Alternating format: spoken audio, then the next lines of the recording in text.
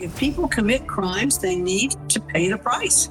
You can't have a $950, hey, get out of jail card free, and just go in and willy-nilly steal stuff. This is a real issue in our country for businesses, small and large. Walmart's closed down. Target is closed down in some areas. There's a Neiman Marcus in California that it closed down. This is a real impact, something we have never seen before. It's been a crazy week, hasn't it? You stop and you think about it. Mayorkas impeachment, the special election in New York, some of the other investigations. It's never stopped. Some of the shootings that have occurred. Valentine's Day. I mean, we kicked a week off with the Super Bowl, went in overtime. So it's been a long week. A lot's gone into the week. We're going to have a great conversation, though, today. Linda McMahon is here with us. She was the administrator of the Small Business Administration under President Trump for the first couple of years. Then she launched and started this thing called America First PAC and America First Policy. And they were the outside groups that helped raise money to highlight the president's policies, to get support for him, and to help him as he went up for re-election in 2020, do some outside advertising and surrogate work, et cetera, like that. Linda headed all of that. She actually takes a step back and led, and she was the CEO of WWE, the wrestling organization, the foundation, and built that from scratch. And it's interesting when you think about it, like she headed the Small Business Committee. She knows exactly what it was like. And we're going to get into that with her. The big difference between the Biden administration and the Trump administration, I think in a lot of cases, is they actually had people who knew what it was like to run a business, to make a payroll, to build something from scratch. She did that. And now she's leading the America First Policy Institute. She's going to explain a little bit about what that is and why it's important. And I think the work that they're doing in a lot of areas is critical to a second Trump term. One of the things that I have found fascinating, though, and I don't know if you guys are seeing this everywhere, but like I live in Virginia, but I go into the city, into DC, maybe once a week. The crime is unreal. The carjackings, the retail theft, and almost every morning on the TV news, you see something. Well, just this week, 3 cops were shot in DC. Now, I want to show you a clip. This is the mayor's report. It happened on Valentine's Day. Muriel Bowser is the mayor of Washington, D.C. She has been a leader in defunding the police, getting rid of these, taking down a lot of the crimes to misdemeanors and getting it away, and has had a very weak response as far as what's happening. You see businesses moving out all the time. But listen to her response when asked about the officers that were shot on Valentine's Day morning. Can you tell us why you didn't go to the shooting this morning, Mayor? Mayor, are you planning to go to the scene at all in Southeast D.C.? So you see that. There's no response. She says nothing. 3 officers are shot in the hospital. A 4th one was injured. And she's headed into a Valentine's Day event. Not my thoughts are with them. My prayers are with them. I'm getting updates. She literally has nothing to say. Nada. This is the problem.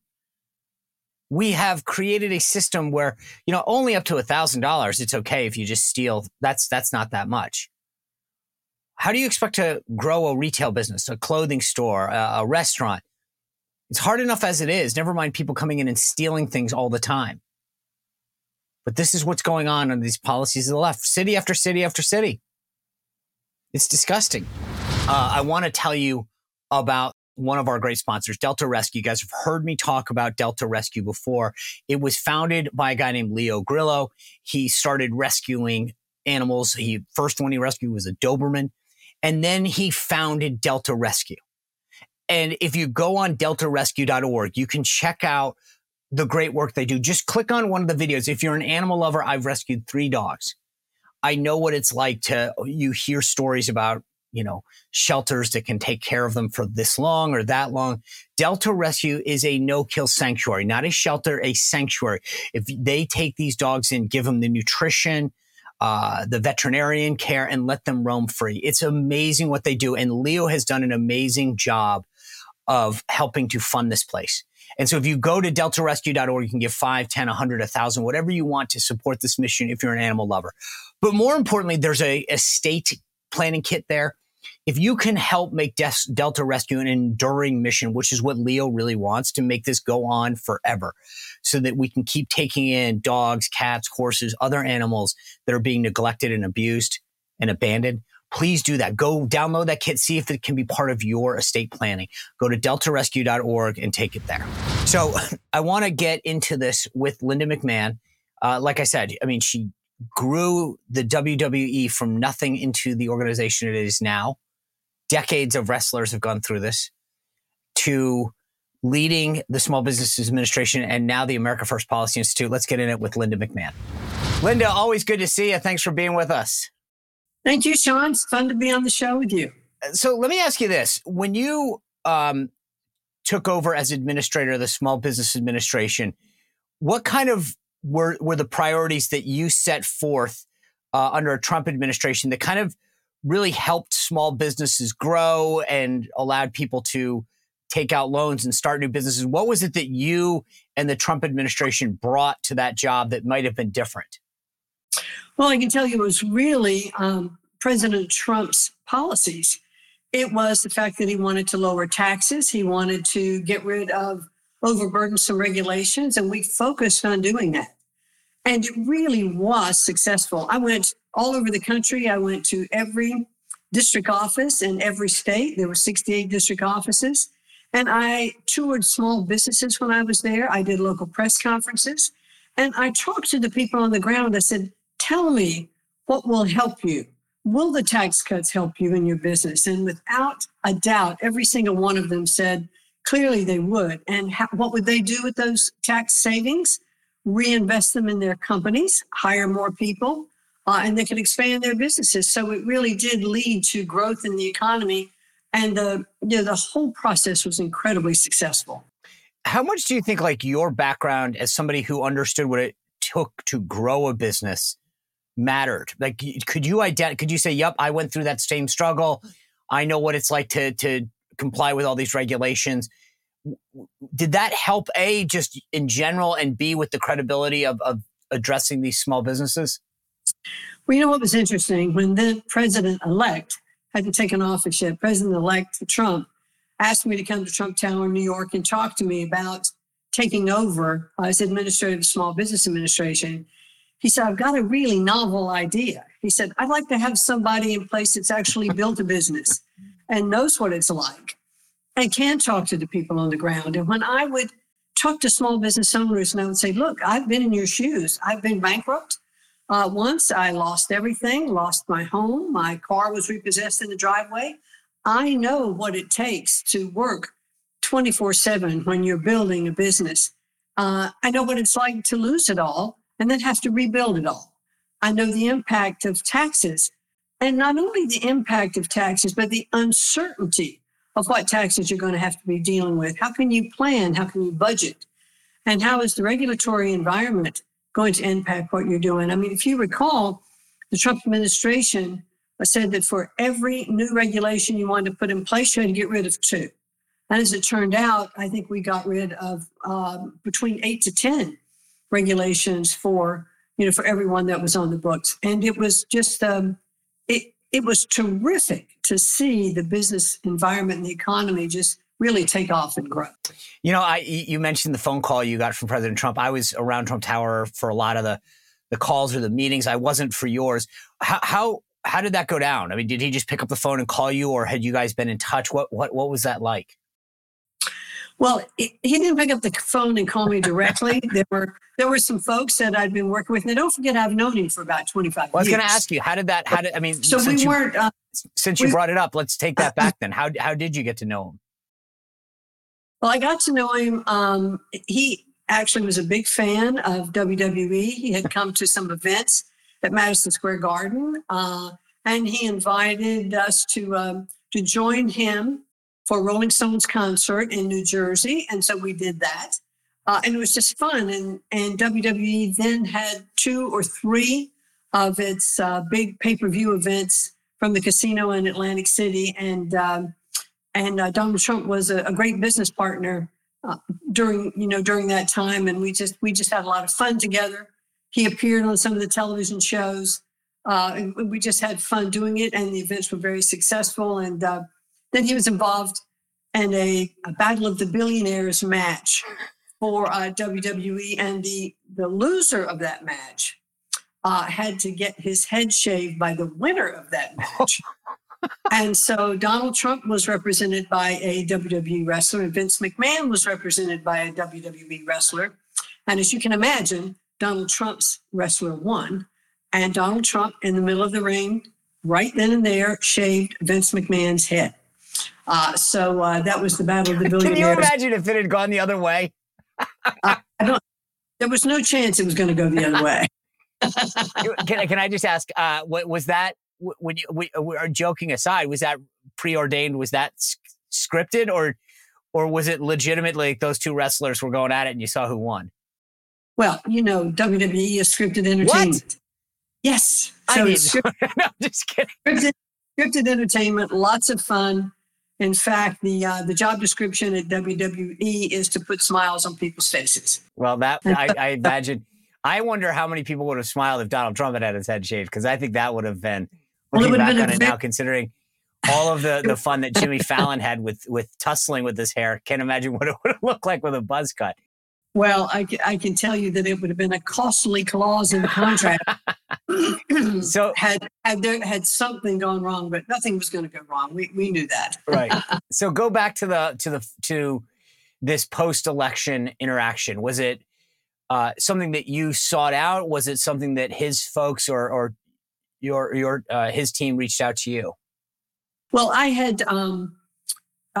let it be known that I'd be willing to serve in the administration if there was a role that the president felt would be good for me. And when he called the folks in my office and asked me to come and have the appointment with him, I didn't know what we were going to talk about.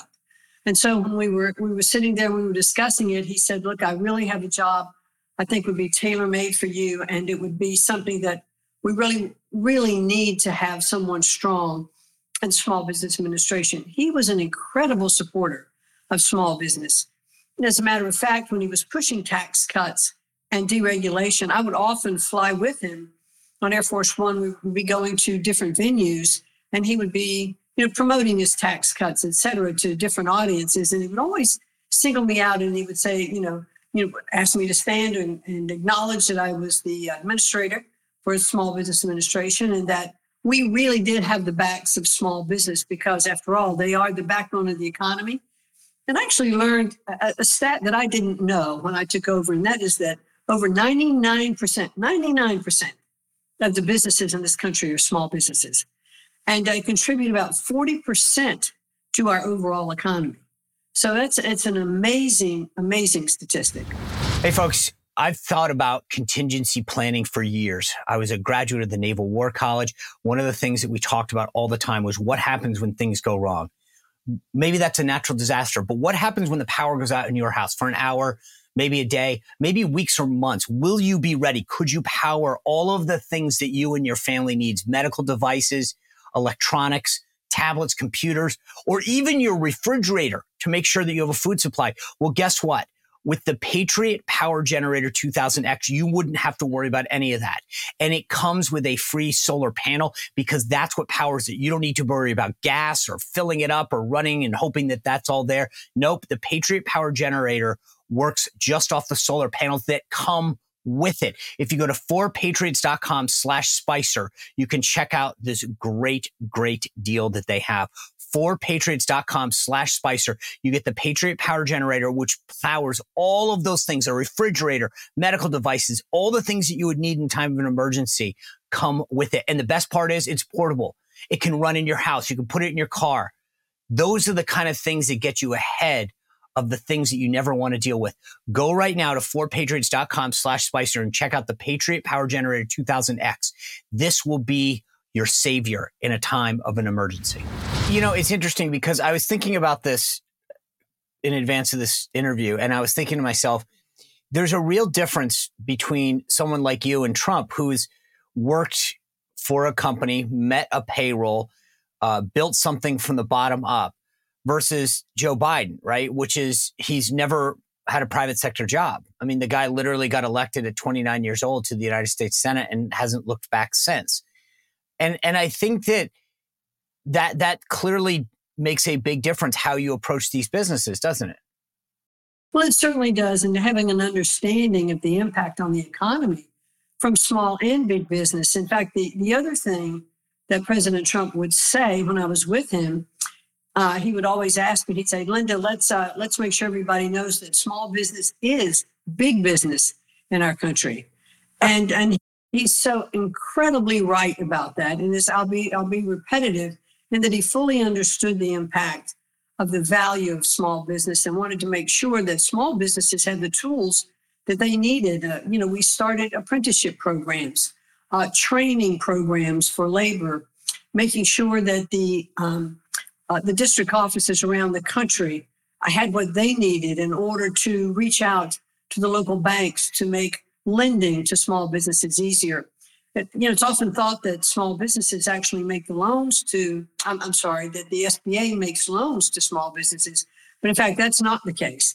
The banks guarantee the loan and the SBA comes in and guarantees the loan, but the bank actually is the one who says whether or not this is a good risk for SBA. So it's a little bit different than how it's thought. So to work with the local banks to make sure that the local businesses had access to that capital was incredibly important. When you mention a stat like that, and I think to myself, how many small businesses? Well, let me put it to you this way: as somebody who had grown a successful business, when you got to Washington, what were your impressions of an agency like the Small Business Administration, in the sense of, did you feel that they had the understanding of what small businesses actually go through as someone who had been on the other side? Or were you like, these guys have no clue what it takes to actually run a business?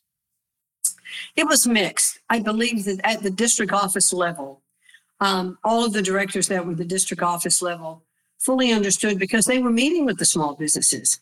They were helping them, access their loans.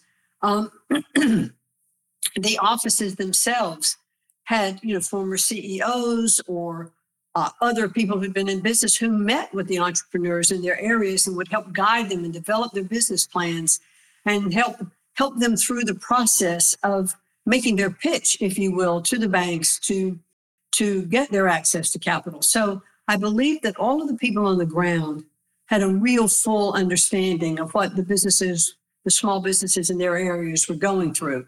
It's a little bit different with the bureaucracy in Washington and in the agency offices, who are, very tied up every day with, just getting the work done and not fully understanding what's going on in the field. It's a little bit like when I was a CEO at WWE. I would often, tell our marketing people and those who had other jobs in the company, said, get out in the field, go in the stores and see how our product is displayed. If it's a licensed product, go to live events. Feel the crowd, understand what's going on, because if you don't do that, you can't have an appreciation for what the small businesses in those local marketplaces were going through. And so it was very, very important to have the local district office very much in touch with the local businesses. Is there anything that shocked you when you got to Washington in terms of how government operates that you thought, I can't believe that you guys do it this way? Well, if you've come totally from the private sector and you've never been in government before, which was the case with me, I was astounded at the bureaucracy. I was astounded at how long it took to get anything done and all the steps that you had to go through that were just really a lot of them unnecessary. So one of the things that we did at SBA was try to shortcut a lot of that process. I'll give you just one example.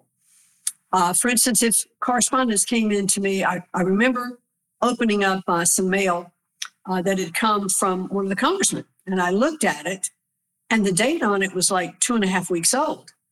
And I asked my admin, I said, how is it that I now have this piece of correspondence on my desk that's 2.5 weeks old?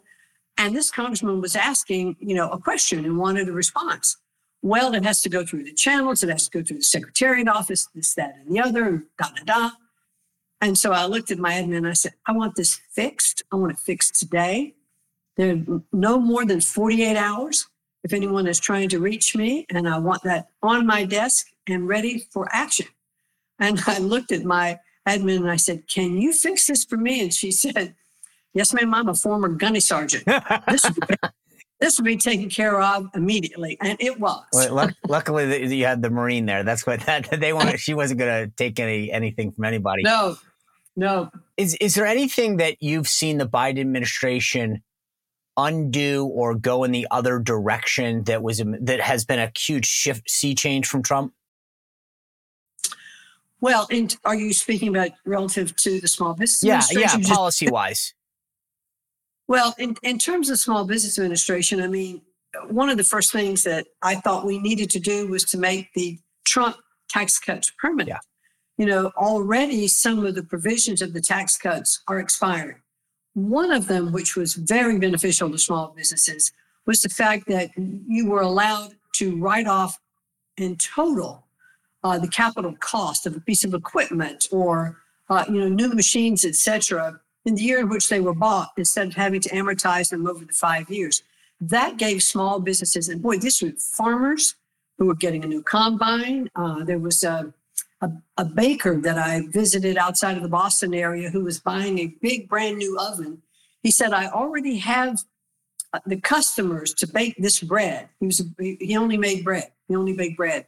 He said, I already have the business lined up. This new oven is going to increase, I forget now, the percentage to his bottom line. He was going to hire new people, et cetera. So being able to write that off in that year made it possible for them to go ahead and expand their business. Well, that has already started to expire the end of 2023.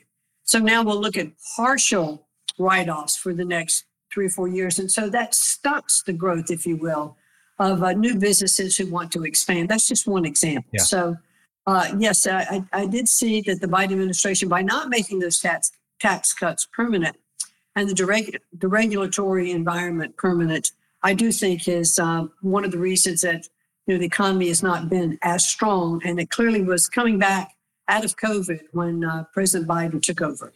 One of my big pet peeves is how we are as a country looking at China. I cannot overemphasize in conversations that I have with people what a military and economic threat it is. They are not our friend. They are not looking to do us any favors. And I look at some of the challenges the small businesses are in, meaning that they have, to your point, they smaller things to buy, maybe not the big capital things. And China becomes the source of where they have to go. What can we do, either tax-wise or other policy areas, to help take back the supply chain to help Americans build what we're outsourcing to China? Or is it sort of an insurmountable labor cost that's really what's at this? It's not insurmountable. Clearly, it's not insurmountable. Excuse me. We can, well, first of all, let's start with the tariffs that were put in place. And I worked closely with Bob Lighthizer. It was the first time that the Small Business Administration had a seat at the table in renegotiating the NAFTA contract, and turning it into the USMCA. Yep. So I believe that there is more manufacturing that can be done in Mexico and Canada when it might not be expedient to right away have it within our country, because we would have more favorable, trade with Mexico and with Canada. And there were some specific things that were put in place with the trade agreements. So they really did help small businesses. And I think we should make sure we continue those. Now, to date, the Biden administration has not, rolled that back. So it's still in place. But I'm afraid that as they talk about now rolling back tariffs, et cetera, that we will handicap, our small businesses. But when you think about the supply chain that small businesses are, get interrupted because they can't get these products or they can't get the raw materials, et cetera. We need to, as much as possible, bring that back here to our country. I think we saw that during COVID. Yeah. We just looked at our pharmaceuticals, the parts that we had to import, from China, and how that could affect our security and our health. But to the extent possible, we need to bring that back into this country. Now, when we do that, we have to make sure that we've got the labor supply and the labor sources that we need. And right now, small businesses and big businesses all over the country, one of the biggest complaints that I hear is that there is not enough labor to fulfill the jobs that are necessary. And so, we've got to get people back to work. We've got to retrain, reskill a lot of the workers who have been displaced by, not just automation, but technology.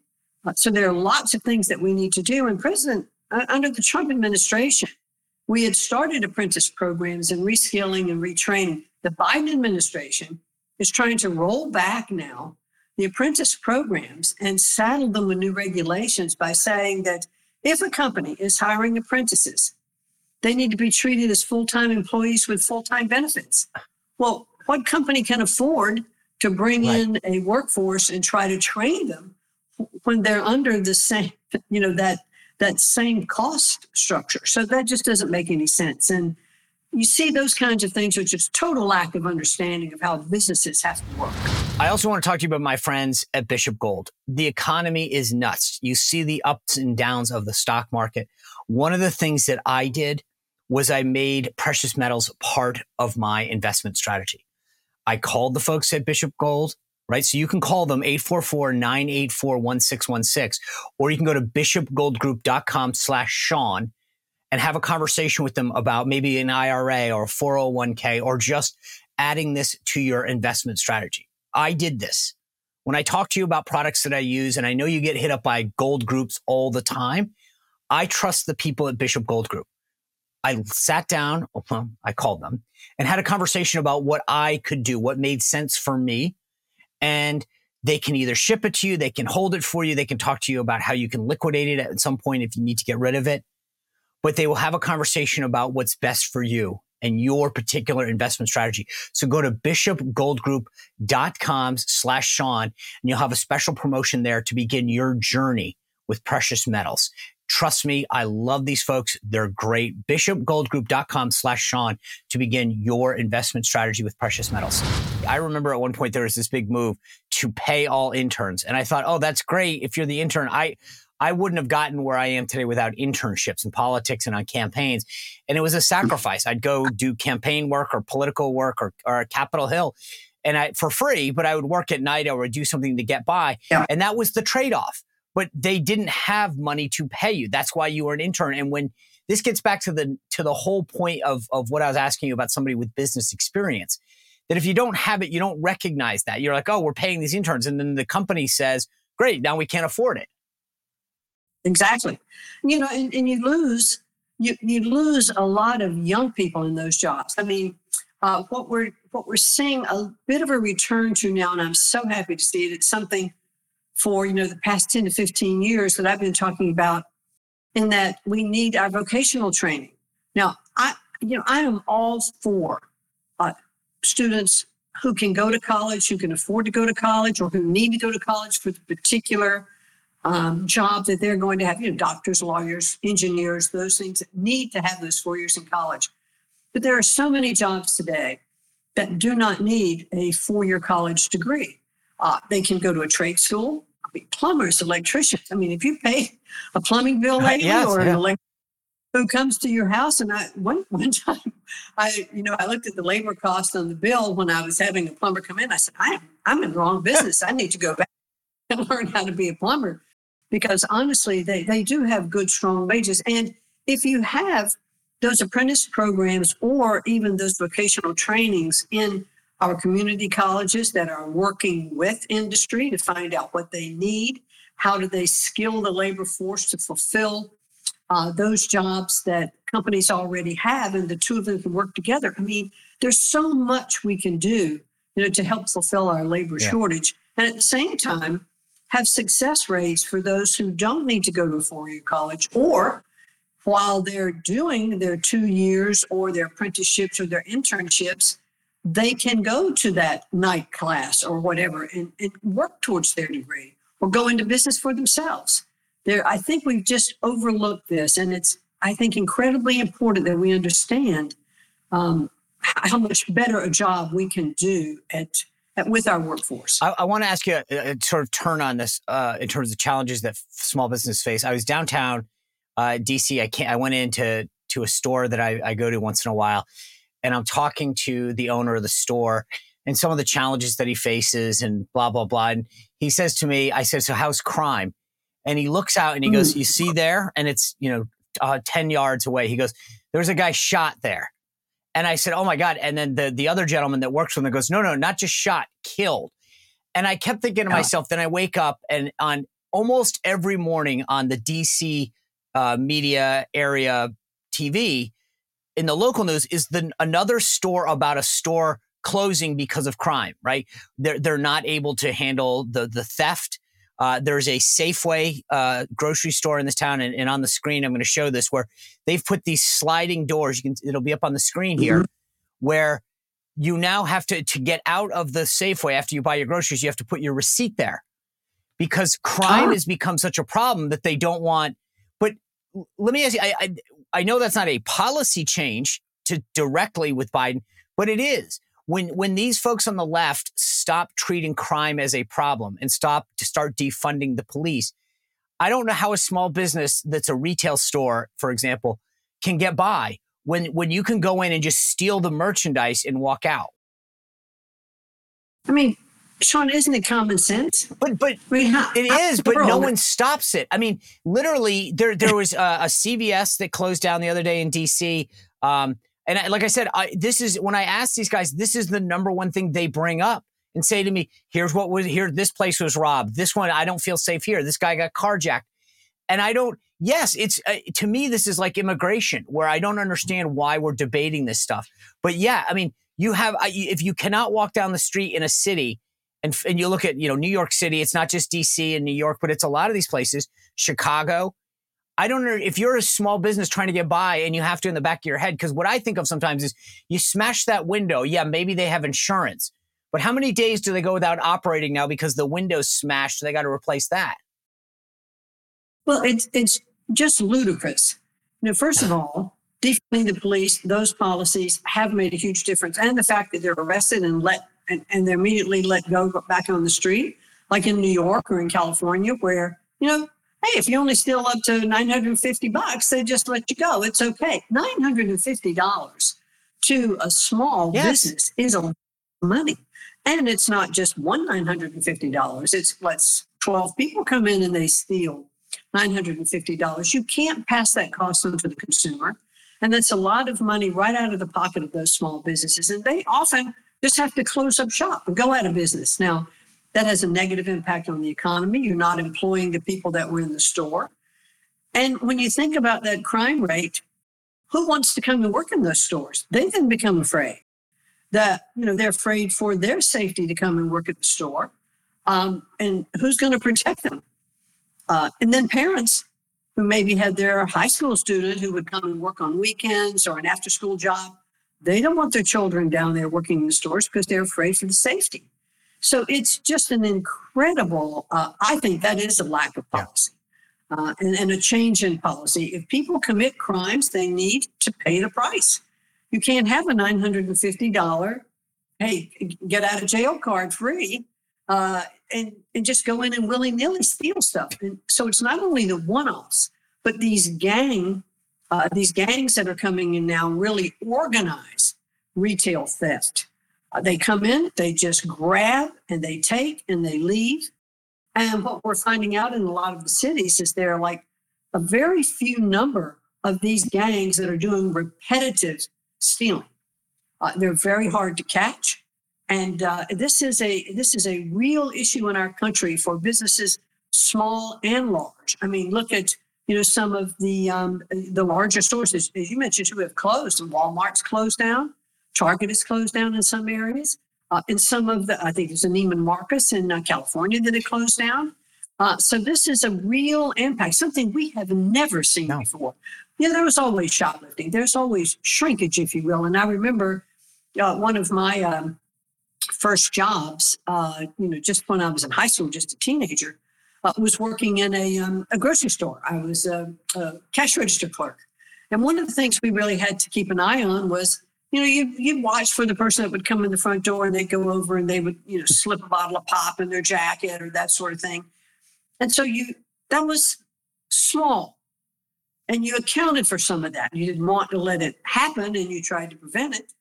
But the amount of money that is just being lost by these stores today. I saw a stat the other day. I think it was $112 billion of what's called shrinkage from our retail stores. And I think $112 billion. Now, shrinkage can mean that, it's some, product that's, damaged when it comes in. But it also relates to inventory that is stolen off the trucks or the trains before it even gets to the store. Or it's also the amount of inventory that is stolen or the goods that are stolen right out of the store. $112 billion loss. And it's just, we have to do something about that. The laws have to be enforced. We have to have prosecutors with spine.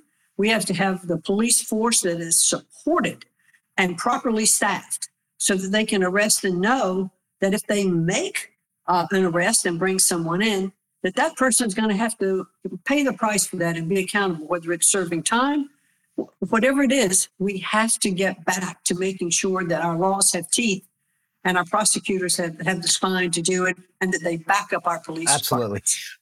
I want to switch gears for a second. We talked about you coming into the administration.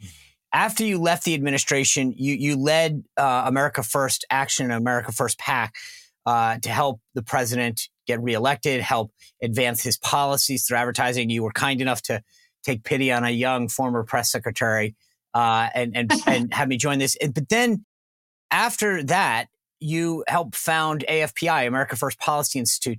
What are you guys doing? What would you tell people are your goals as far as what AFPI is seeking to accomplish before hopefully a next Trump administration? So let me give you a little history about the founding of AFPI. The president and CEO, Brooke Rollins, was President Trump's national policy director. And she worked very closely with him in the White House. And we really all had anticipated another term for President Trump. And so the policies that had been laid out for his second term were really robust. A lot of them continuing what we were already doing, but, just increasing some of the other policies and looking at things differently, all which have been wonderful, I think, for the country. But that didn't happen. But these policies were in place. And now we couldn't let them go to waste.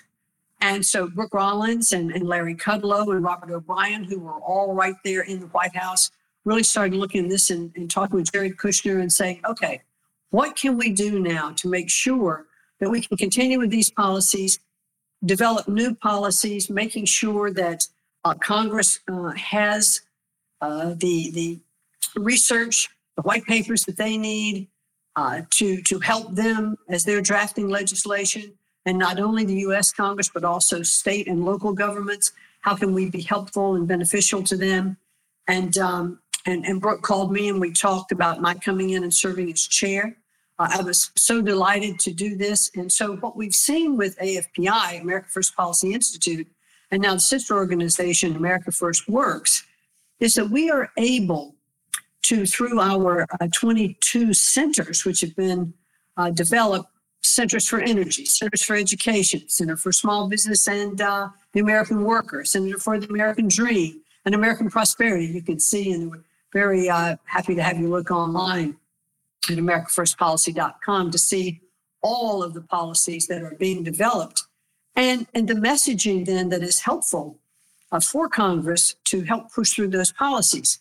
If you look under, just take the Education Center. We developed a toolkit for parents who could download this toolkit and understand how they could be more involved in their local school boards, how they could run for school board, how they could impact education, in their areas. We have our, the Center for Energy. Well, what's going on now with, no drilling? What policies need to be in place, and how can we help push those in the local environment? So we're providing all of that backdrop for different centers and different aspects of the economy and for governance all over the country. And we are really being able to have a great impact. We have a whole center on election integrity for training poll watchers. These are the policies that are in place. We're not a political arm, and we're not endorsing particular candidates, but these are the policies and the rules and regulations that need to govern, and they're conservative policies for sure, but they do need to govern both locally and nationally to help our country continue to grow and to be successful. Just real quick, is the goal to sort of hand that off to a next Republican administration and say, guys, here's sort of a basket of policies that you can, or as the Romney folks would say, a binder of policies that you can go through that are ready day one?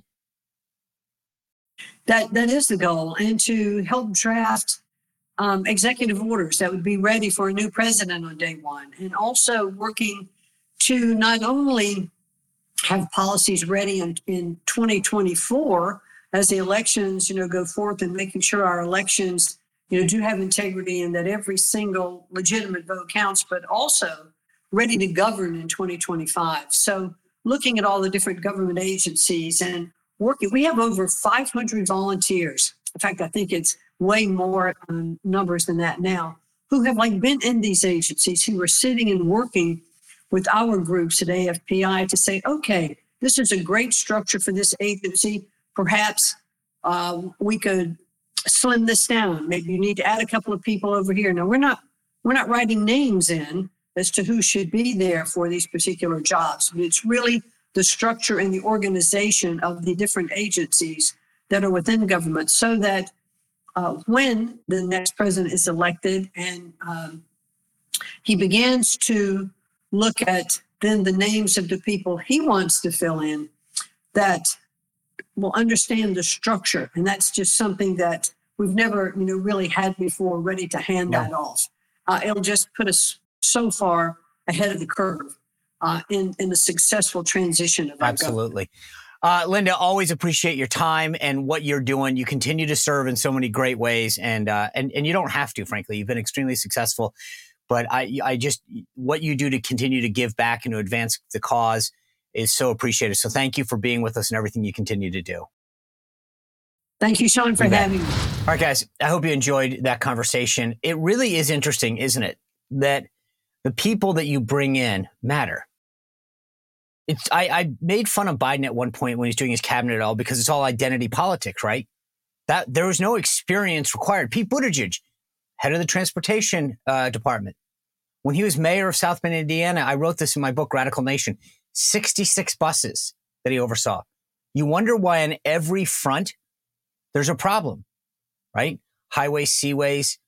There's nothing going well in Pete Buttigieg's wheelhouse, because you appointed a guy who was LGBTQ and young, and that was your qualification. That's what you get. When you get Linda McMahon, you get someone who understands how to run a business. Small businesses thrive. More people go to work, right? Because she gets it. Dennis McDonough chose to head the Veterans Affairs Administration. Has he ever served? No.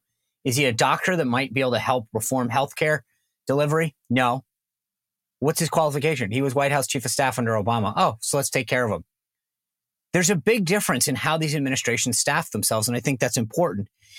The work that AFPI is doing, by the way, and Linda mentioned it, if you go to americafirstpolicy.com, you can see their work. I was there day one. I know how important it is to have the ideas, the policies, the resources, and they are basically handing everything over with a bow. Does that mean that Trump will do everything? No, but it gives them a head start. It gives them things to choose from, and it's critical what they're doing in terms of policies and staffings. Next week, by the way, we've got Newt Gingrich on tap. The speaker that led the revolution in 1994, is going to tell us what it's going to take to get it back, to stay in the majority, what policies, what hindrances, how Mike Johnson, the speaker, can navigate these things. So have a great weekend. And by the way, South Carolina's primary is a week from tomorrow on Saturday.